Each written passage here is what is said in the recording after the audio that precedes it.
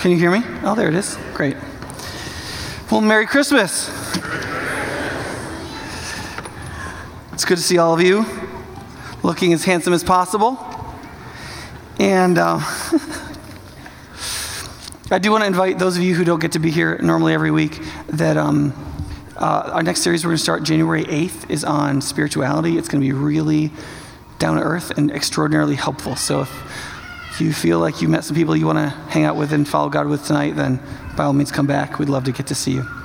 We're finishing tonight with a series we've been doing.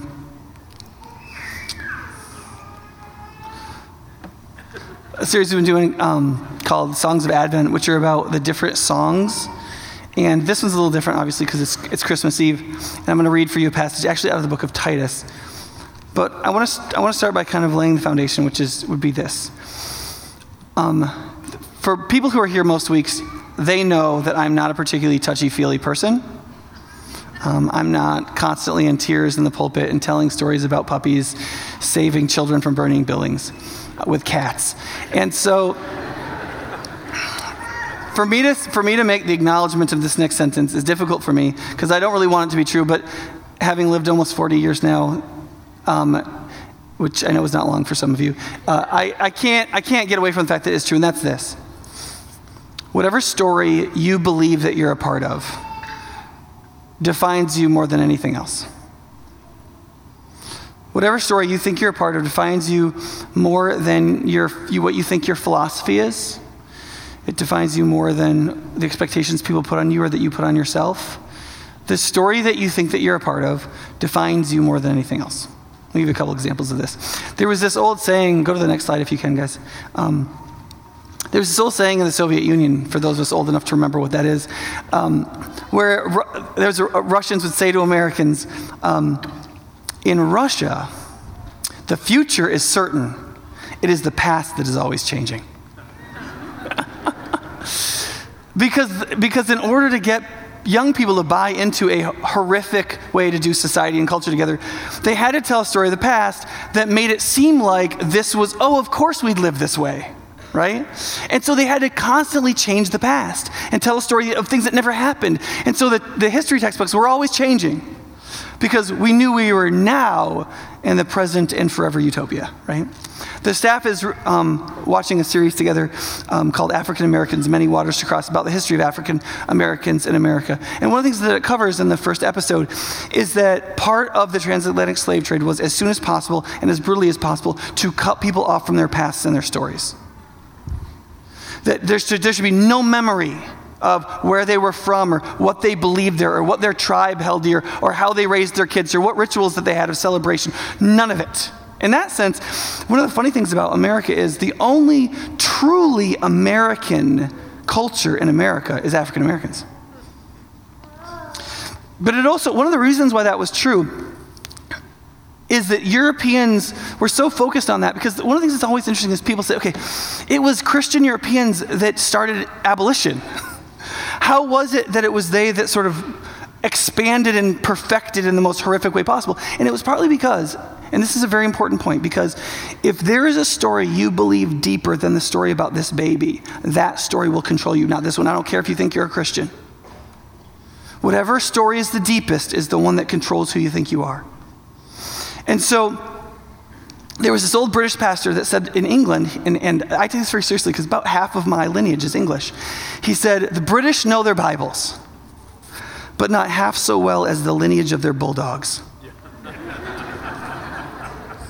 You see, because there was actually a bigger story than Jesus in the European nations, not least in Britain, and that was lines, families, right? Heredity. Whether you were a lady or a gentleman, or whether you were in the working classes, where you were in the hierarchy of things, and that mattered more than chains shall he break, for the slave is our brother, and in his name all oppression shall cease.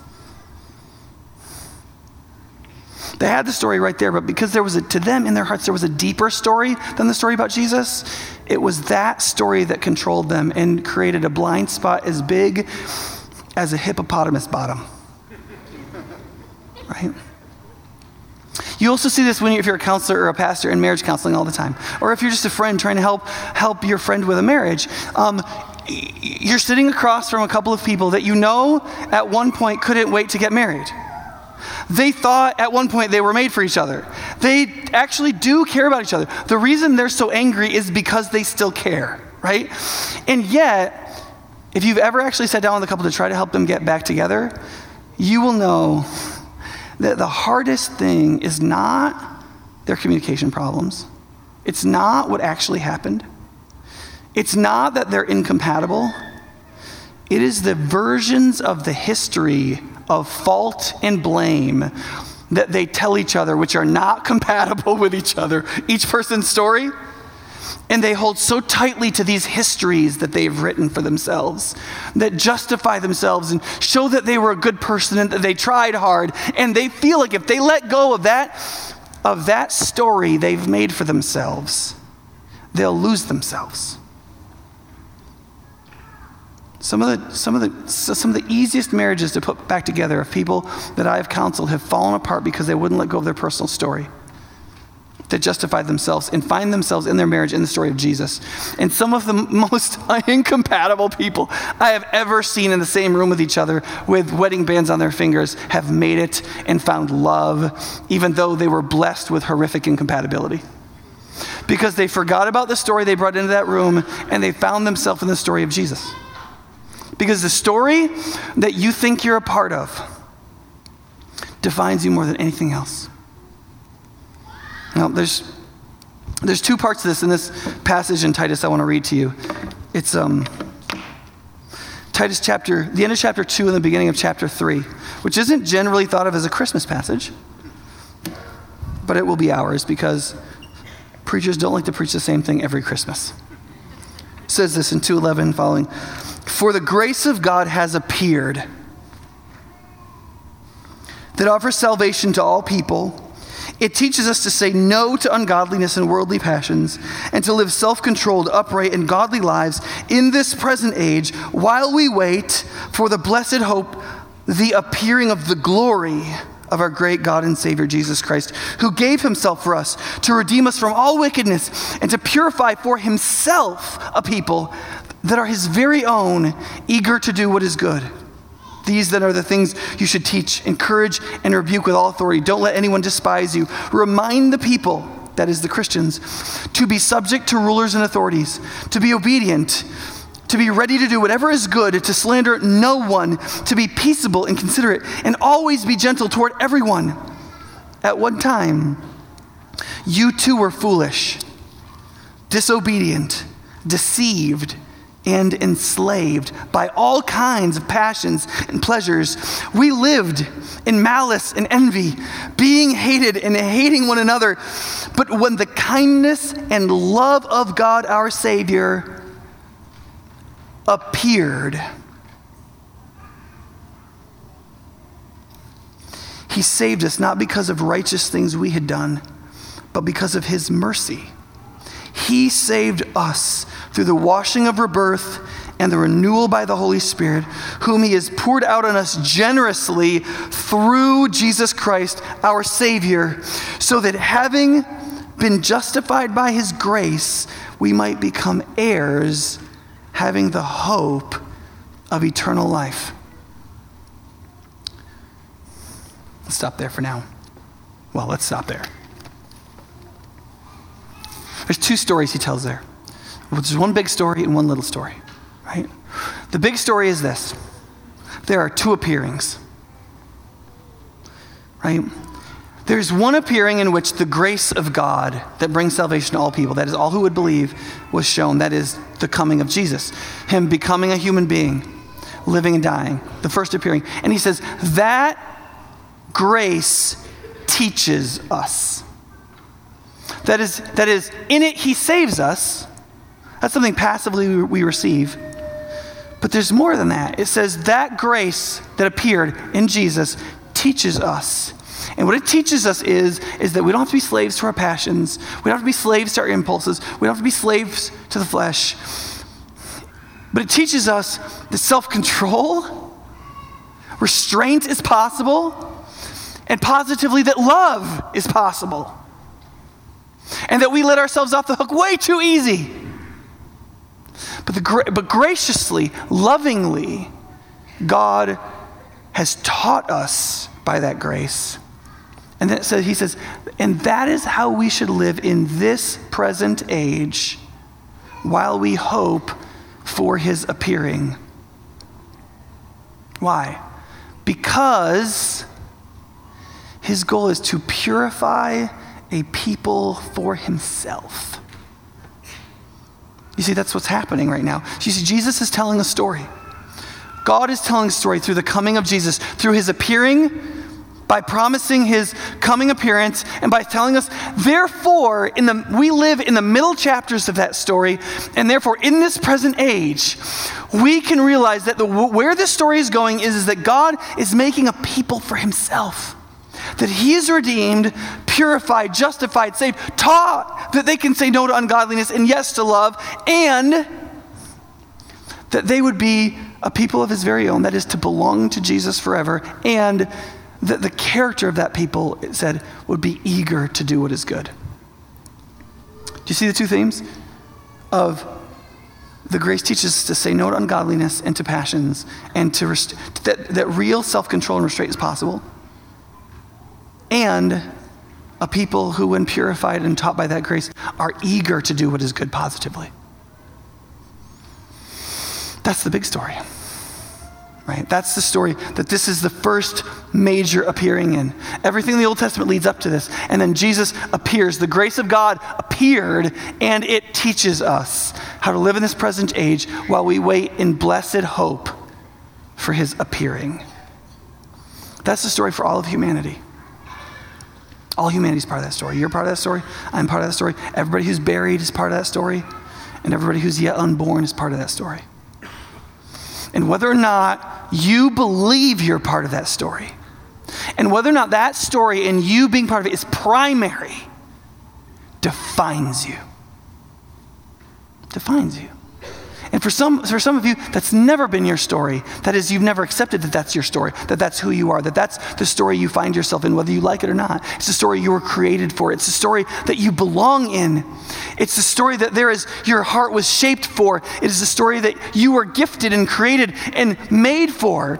That story, and you just haven't stepped into it. And it's time for you to step into it. And this is a really good time. Christmas is a really good time to step into it. So do it. Do it right now. And for a lot of us, we're more like the British. We know our Bibles, but not half as well as the operation policies at work. We know our Bibles, but not half as well as we know how to manipulate our wife or husband.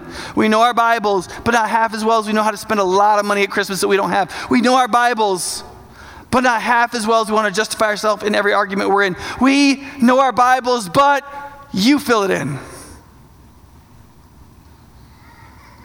This story needs to get bigger than that story. Now, the second part is that big story comes real personal.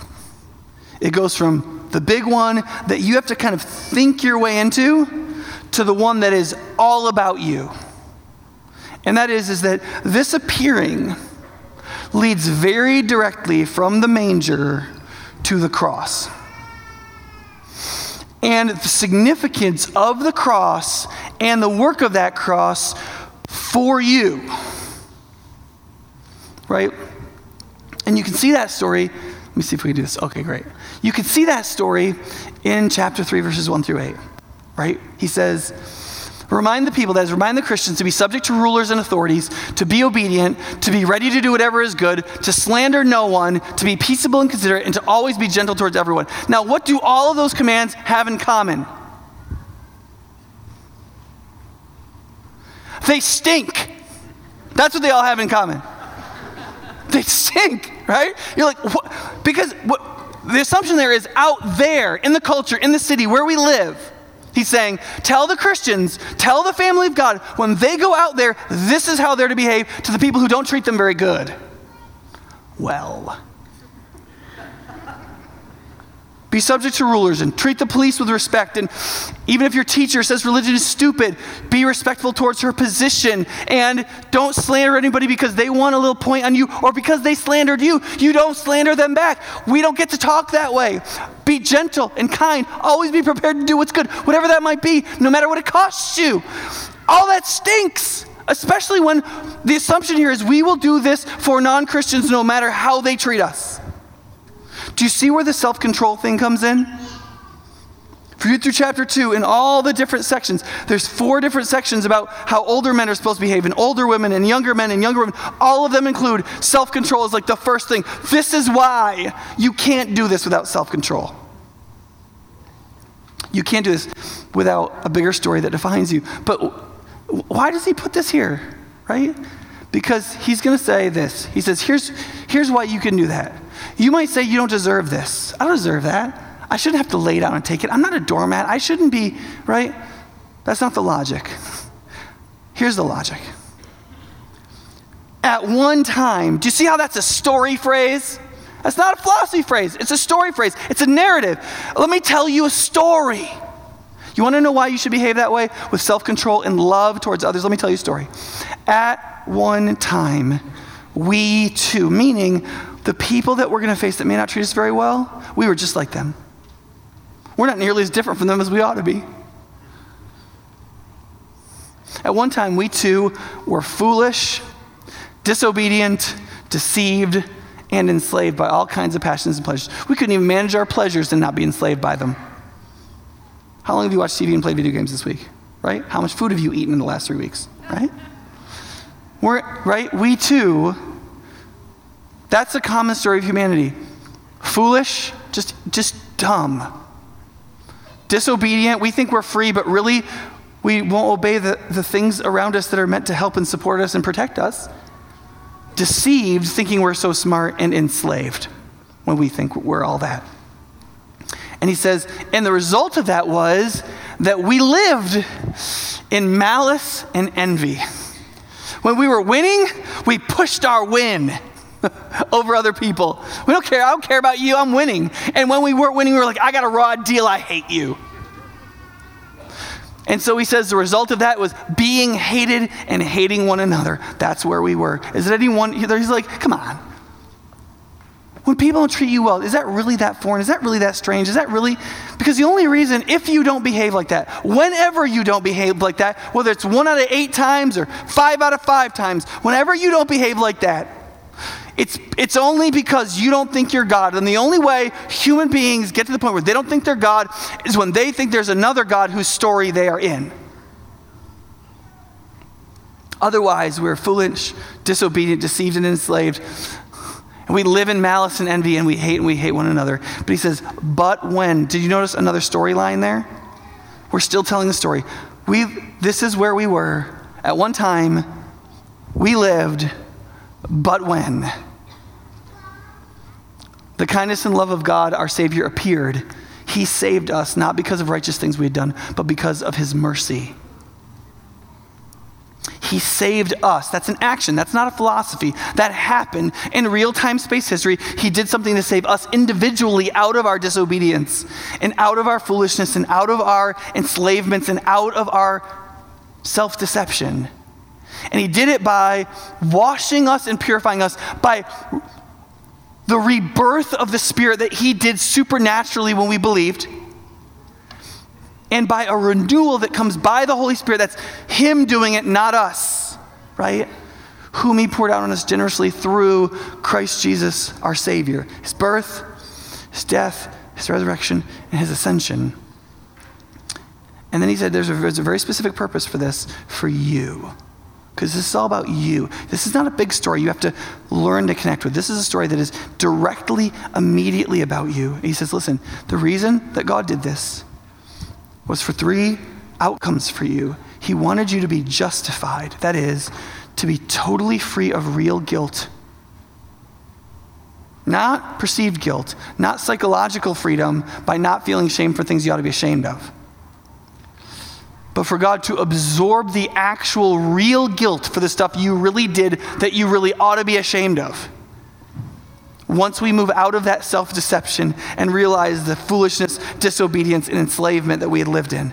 And when that happens, he said, you will experience justification. That is, he will count you just, and he will tell you so that you know it in Scripture, that when you believe, he justifies you. And there is a freedom that comes from that allows you not to live in envy and malice and hate and be hated. There's a freedom in that.